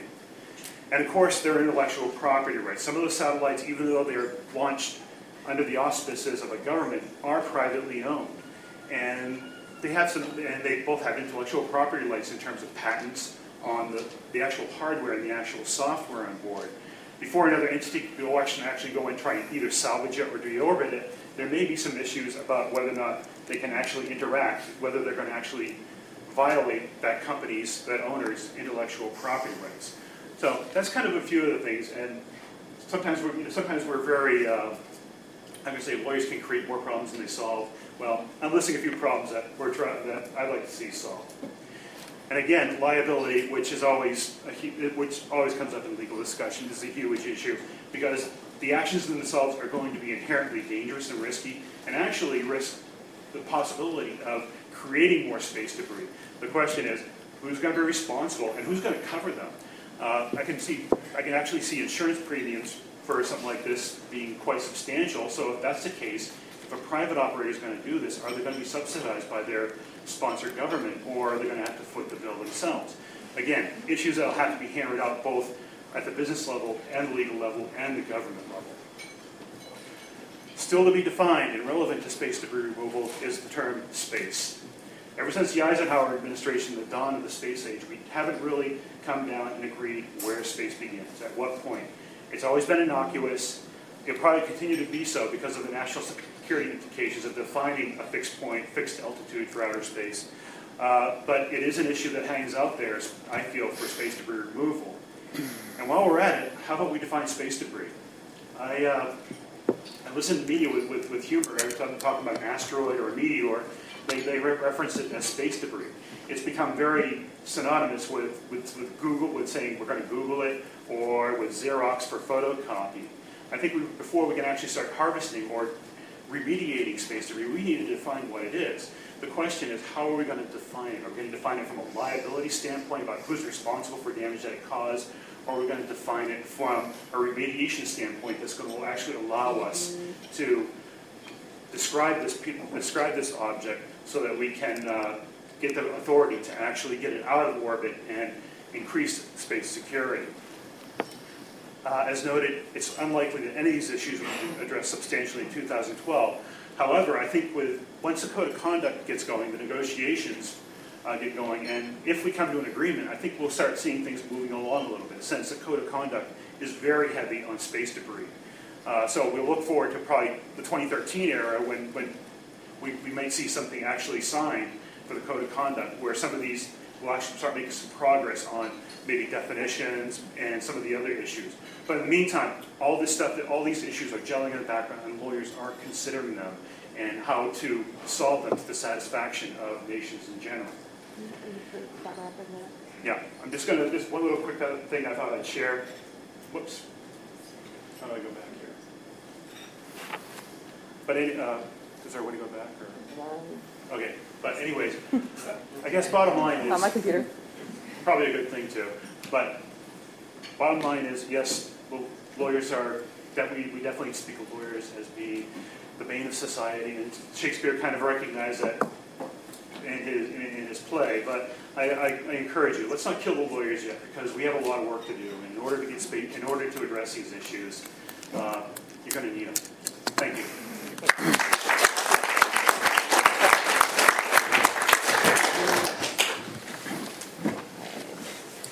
You guys could just turn your mics on. It's on the top thing. Okay. You guys can turn on your mics, please. Okay, we have a few minutes left for Q&A. Do we have a microphone for the Q&A? No? All right. Please project. This is being recorded, so we need to make sure you speak loud enough so that the microphone can actually pick it up. So any questions for our panel? Yes. Oh, and could you please identify yourself? Not that we don't know who you are. SpacePolicyOnline.com. I have a question for Audrey and Michael, and it has to do with the reentry of Phobos Frunt, and you portrayed that as sort of a successful example of where the countries are working together and all that, but actually there were Russian officials who were accusing the United States of having interfered with Phobos Frunt. So I'm curious from both of your perspectives whether you see that as successful, or was that something where it was kind of dicey between our two countries? Did things work out, or could they have been done better? Well, I still take it as a success, just for the simple fact that we were sharing information with them so that they could project it to the public and give an idea of what was actually happening. I'm familiar with all the accusations, and there was a lot of eye rolling on my part reading those, and I really just put that up to parts of the Cold War mentality that haven't thawed yet. There was a lot of animosity for over 40 years towards each other, and those attitudes don't change overnight. So I just chalk it up as to this is something that's going to have to thaw over time. But considering what we got out of it as far as cooperation, sharing that type of information that would otherwise not have been shared, I consider it a success, yes. So I'll just, I agree with Michael. I think you have to take some of the media reports with a grain of salt. I think there was good cooperation not only with the Russians, but also with other partners in sharing SSA in order to get the best observations available on the object as it was re-entering. So I do think, just in terms of exercising sort of cooperation for events of that nature, I think it was a success. Yes. Titus Ledbetter, Space News International. My question is with regard to the Memorandum of Understanding that was recently signed with Canada. I was hoping you could share some more details with regard to that, and specifically, what are some of the first steps that will take place as you work to implement that Memorandum of Understanding? Well, I'll also ask any of my Canadian colleagues who might want to comment on this as well. But I think the Memorandum of Understanding is really about establishing a long-term partnership on SSA between the United States and Canada. And I guess you could say one of the first steps is the sharing of data from the Sapphire satellite that we mentioned. That data, like I said, will be incorporated into the U.S. Space Surveillance Network, which will enhance both countries' ability to detect and attribute events in space. Any follow-up? No, I have nothing to say. That's an excellent response. Thanks, Bill. If I could just clarify, you also mentioned an agreements, involving three nations, including Australia and France. And I'm hoping you could just kind of, in layman's terms, what does it symbolize that there are some agreements signed, and what does it mean? Yeah, so I'll say a little bit more on those agreements. There are actually 3 separate bilateral agreements that the U.S. has, one with Canada, one with France, and one with Australia. But they all are very similar in kind of their intention and in fact, in what they look like. They're really, we call them SSA statements of principles because that's what they are. They are an articulation of our intent to cooperate in the area of space situational awareness. And so, for example, the cooperation, the Memorandum of Understanding with Canada is an example where, sort of building upon that foundation of that statement of principles, we're now looking at cooperation in concrete areas. And we're also exploring concrete partnerships with the other countries as well. Well, I actually would like to ask a follow-up to the panel about that. Both Carissa and Audrey talked about the increasing proliferation, for lack of a better word, of SSA capabilities internationally. And one of those things that always struck me about that, it's good to have that information, if only for peace of mind for other countries, but it's really not helpful to the United States unless that information is being shared. As I understand it, there are 2 things that are going to be limiting that. 1, confidence in the data itself, and 2, just the sheer capability of incorporating that data. So I'd be curious to know what the panel thinks about what do we need to do to get to that point where we can be not freely sharing, but at least have it so there's not so many obstacles in the way of doing that. I'll just start by saying, the U.S. shares more SSA information really than any other country, and so, we have actually improved significantly, I think, in the last couple of years in terms of the quality of information that we've shared. We've gone from just sharing the two-line element sets over spacetrack.org to also sharing the more advanced conjunction summary message products that are shared, when the operator has an agreement with the U.S. government. So, I think we've actually come a long way in the past couple of years. So I think from my perspective, just from a U.S. perspective, it'll be really interesting to see how other countries overcome whatever sort of internal process issues that they may have to share some of the information that they have more widely, publicly, or with other countries. And I guess I would clarify that and just add on to that. And again, I'm not going to speak for the U.S. government because obviously they can speak for themselves. But there are now, there's always going to be national security issues, and that's always going to be weighed with SSA. How much SSA capability you're going to share with somebody who could be a potential adversary down the road. My knowledge of the subject is that even though we are sharing SSA, there are political thoughts that we shouldn't be sharing as much as we have so far, and I think that's always going to be a factor in any future sharing agreements. Just actually a follow-up question to Audrey. So there's Australia, France, and Canada. Is it reasonable to expect at this point that similar agreements are going to be unveiled in the coming years with other countries? I can't really speak to what future agreements we might have. We're only one half of the party that signs the agreement, so I really don't know. But the Stratcom process for establishing agreements to share sort of that operational level of SSA, we are, like I said, they just sort of about 6 months ago or so received the authority to sign those agreements with other governments, and so we're in the process of working through that. And so, even if you don't see those grand agreements necessarily, you will probably see in the coming months some more operational cooperation between the U.S. and other countries. Other questions? Okay. I'd like to ask Carissa more about the study that you mentioned about demand for suborbital launches. And you were saying that you think there really is a significant demand at that price point. Is there enough of a demand to support all of the companies that are building these suborbital systems, or do you expect to shake out? That's a great question, Marcia, which I can't answer because the study hasn't been released yet.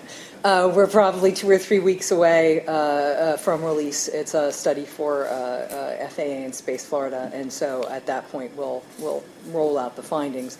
But just as a brief preview, our focus was on the level of demand and to try to assess that as opposed to an analysis of the business cases of the companies.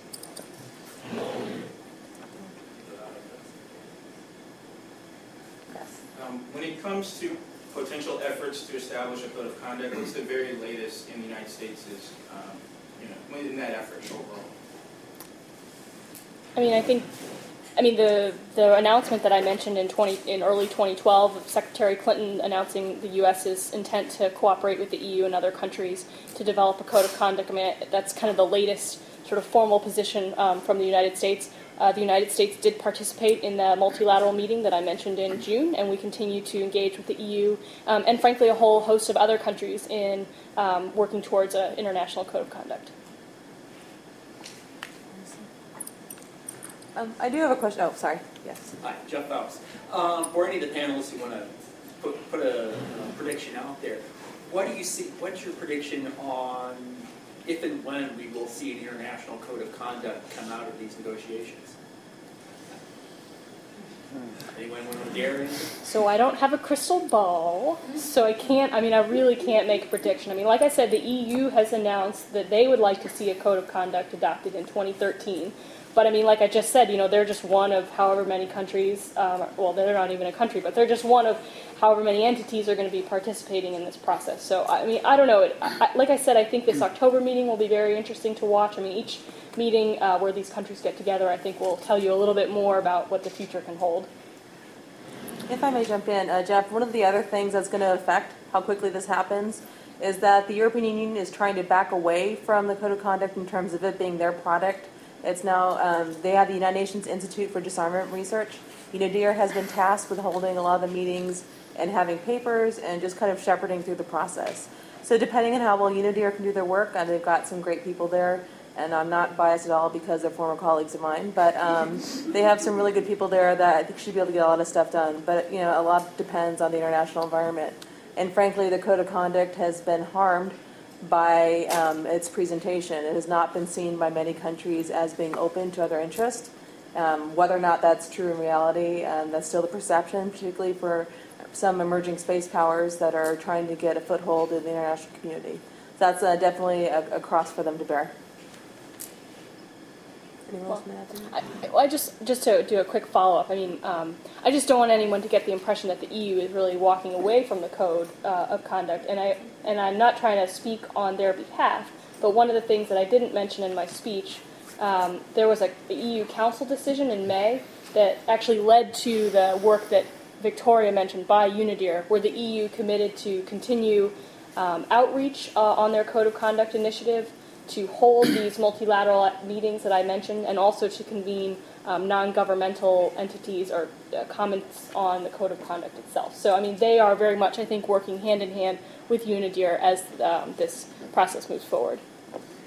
And I think one of the perceptions I've had, having written on this a little bit, is that we're looking at countries like India and such, India and Brazil, because my understanding is they really were burnt badly by the first effort and really didn't feel their concerns are being addressed.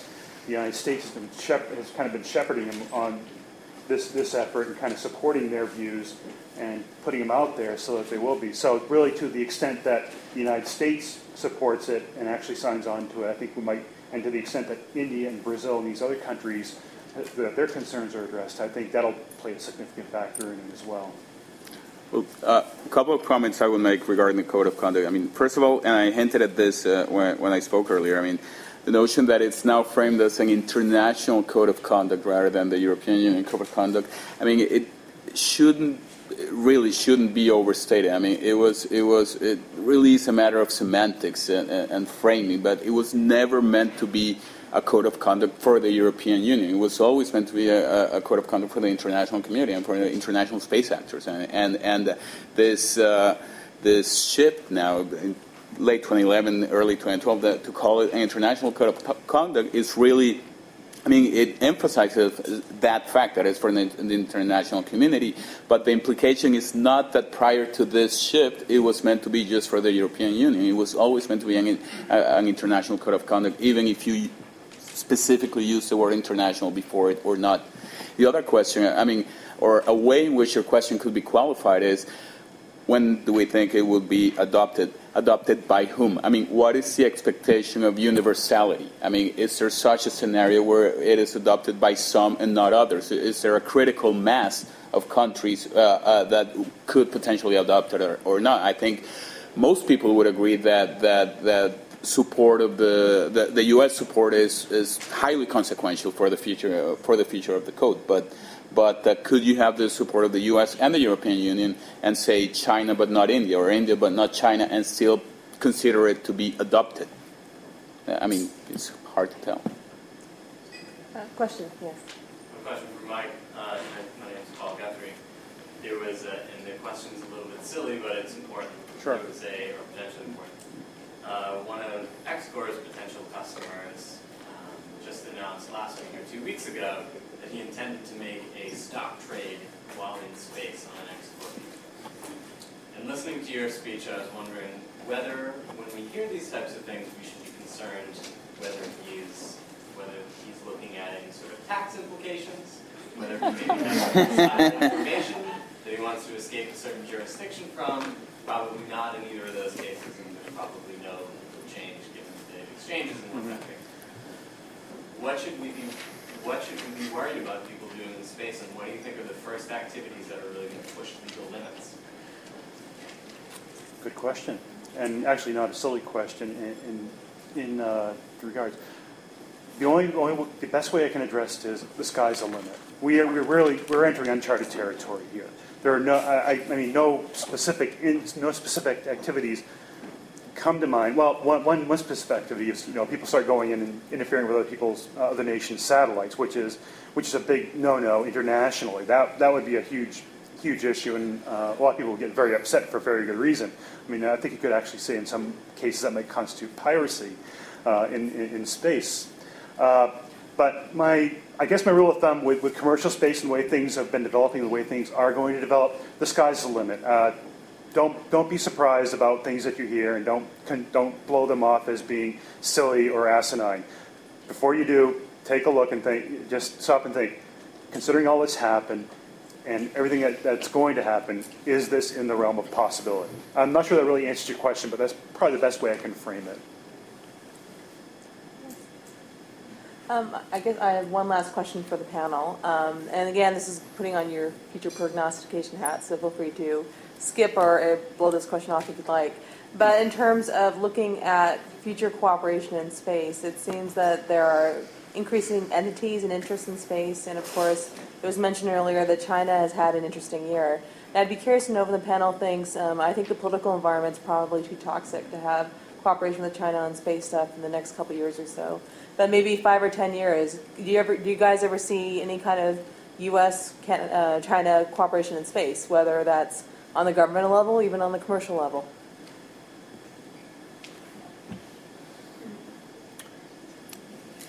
I'll step out. No, I'll step out.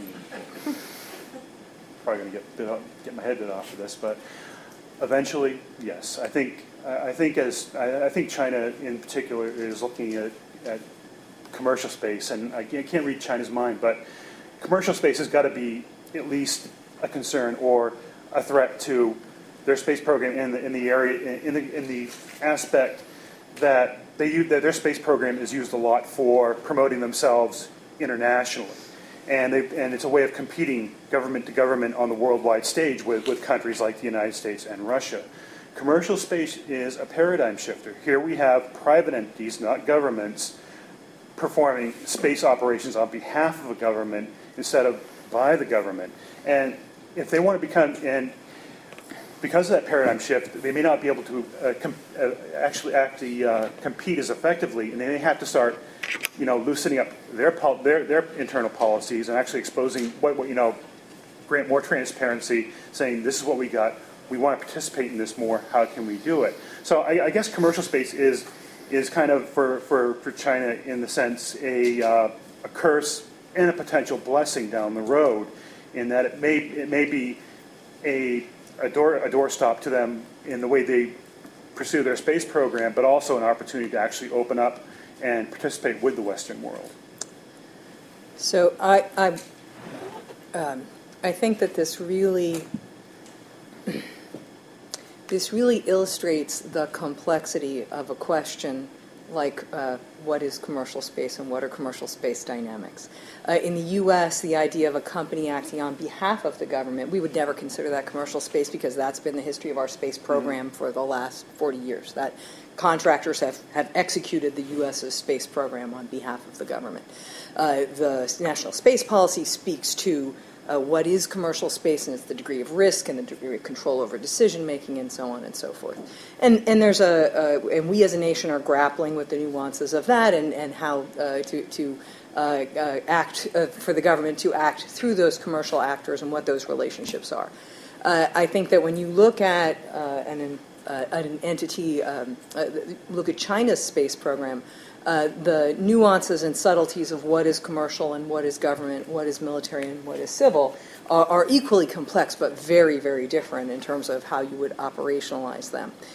China certainly is actively interested in commercial space as an arena, certainly does, as you say, build relationships with other nations through selling satellites and selling launches and providing technical expertise, and is building capabilities there.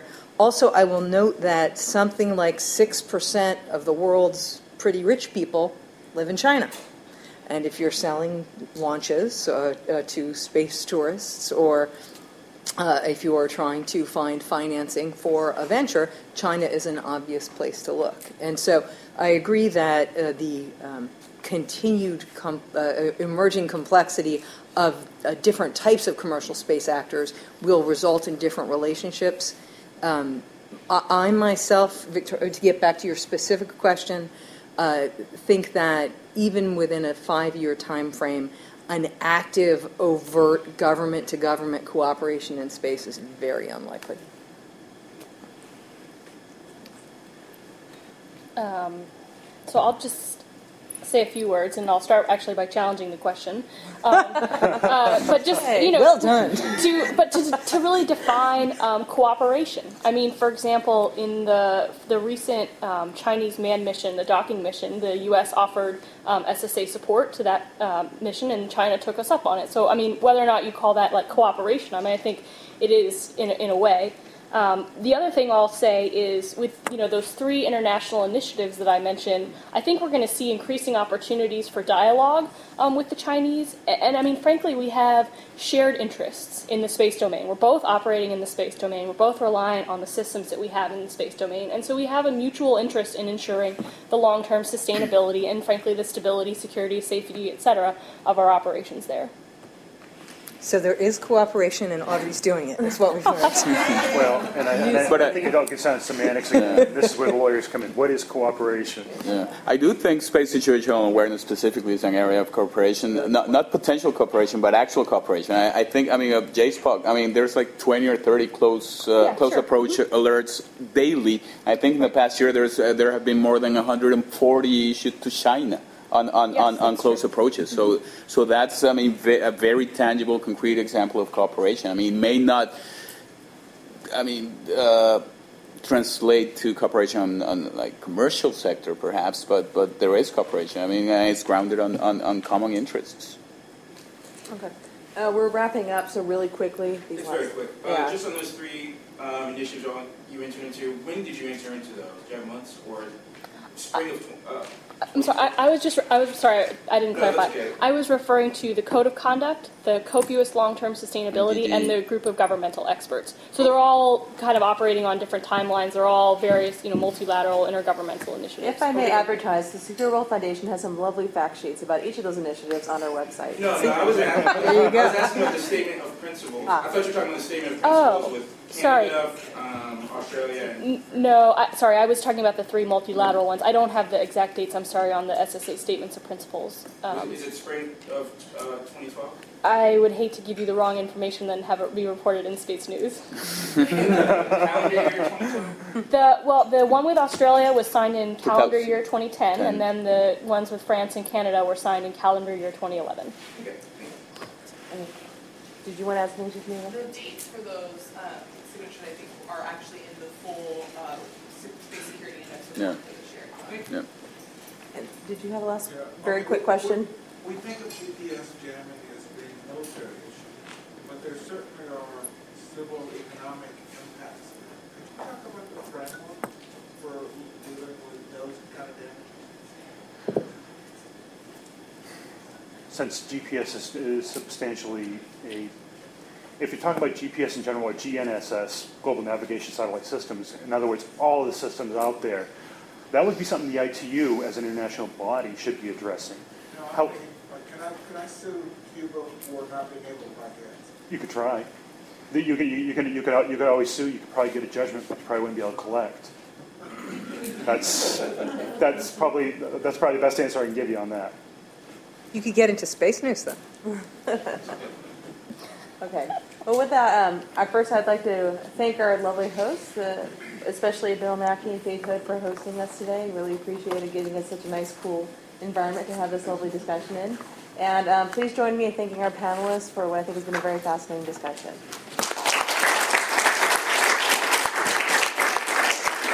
And thank you very much, Victoria. I'd like to sort of close this event with an explanation of a few things that are going on here in the embassy. A great panel session. Thanks very much. An index. The index I'm taking away is that there's a heck of a lot of lawyer work to be done in the next 5 years. So I expect chapters on the law policy to increase to 15 pages in the next few years. So let's get on with it, lawyers. So I want to thank Faith Hood. Faith Hood is my assistant. She put on this event, and among others, we have 2 other events going on in the embassy today. Thank you very much, Faith. So recently we've had a deputy head of mission become a space, I hate saying the word geek, but she's become very adamantly involved in the space environment. I had her down to the launch of the shuttle. She just loves space stuff now. So she asked us to form a space working group inside the embassy, and we have now. I'm the first chairman of this space embassy group. Space Working Group, and we have Industry Canada involved, Environment Canada, National Defense, Defense Research, trade with aerospace and ITAR experts, public affairs, government affairs, and political folks who are both all supporting this space. So we've got a multidisciplinary space group. One of our first tasks for this year was to put together an exhibit to commemorate our 50 years in space. September 29th, 1962 was the launch of Alouette 1. It was launched in Vandenberg by NASA. So this started a 50-year partnership and collaboration efforts with the United States. And it's going on strong as we run today. And so what we've done is put together a wall plaque and model exhibit downstairs in our gallery to commemorate our 50 years and our major milestones over the 50 years of Canadian space involvement. So you are all invited to head downstairs to take a look at that. And meanwhile, they're going to be putting this room into a reception, and we'll be having good old Canadian beer and BC wine, I suspect, afterwards. So you're all invited back up here for a reception afterwards. So please join us in the reception, and please join me in one last round of applause for our panel members and our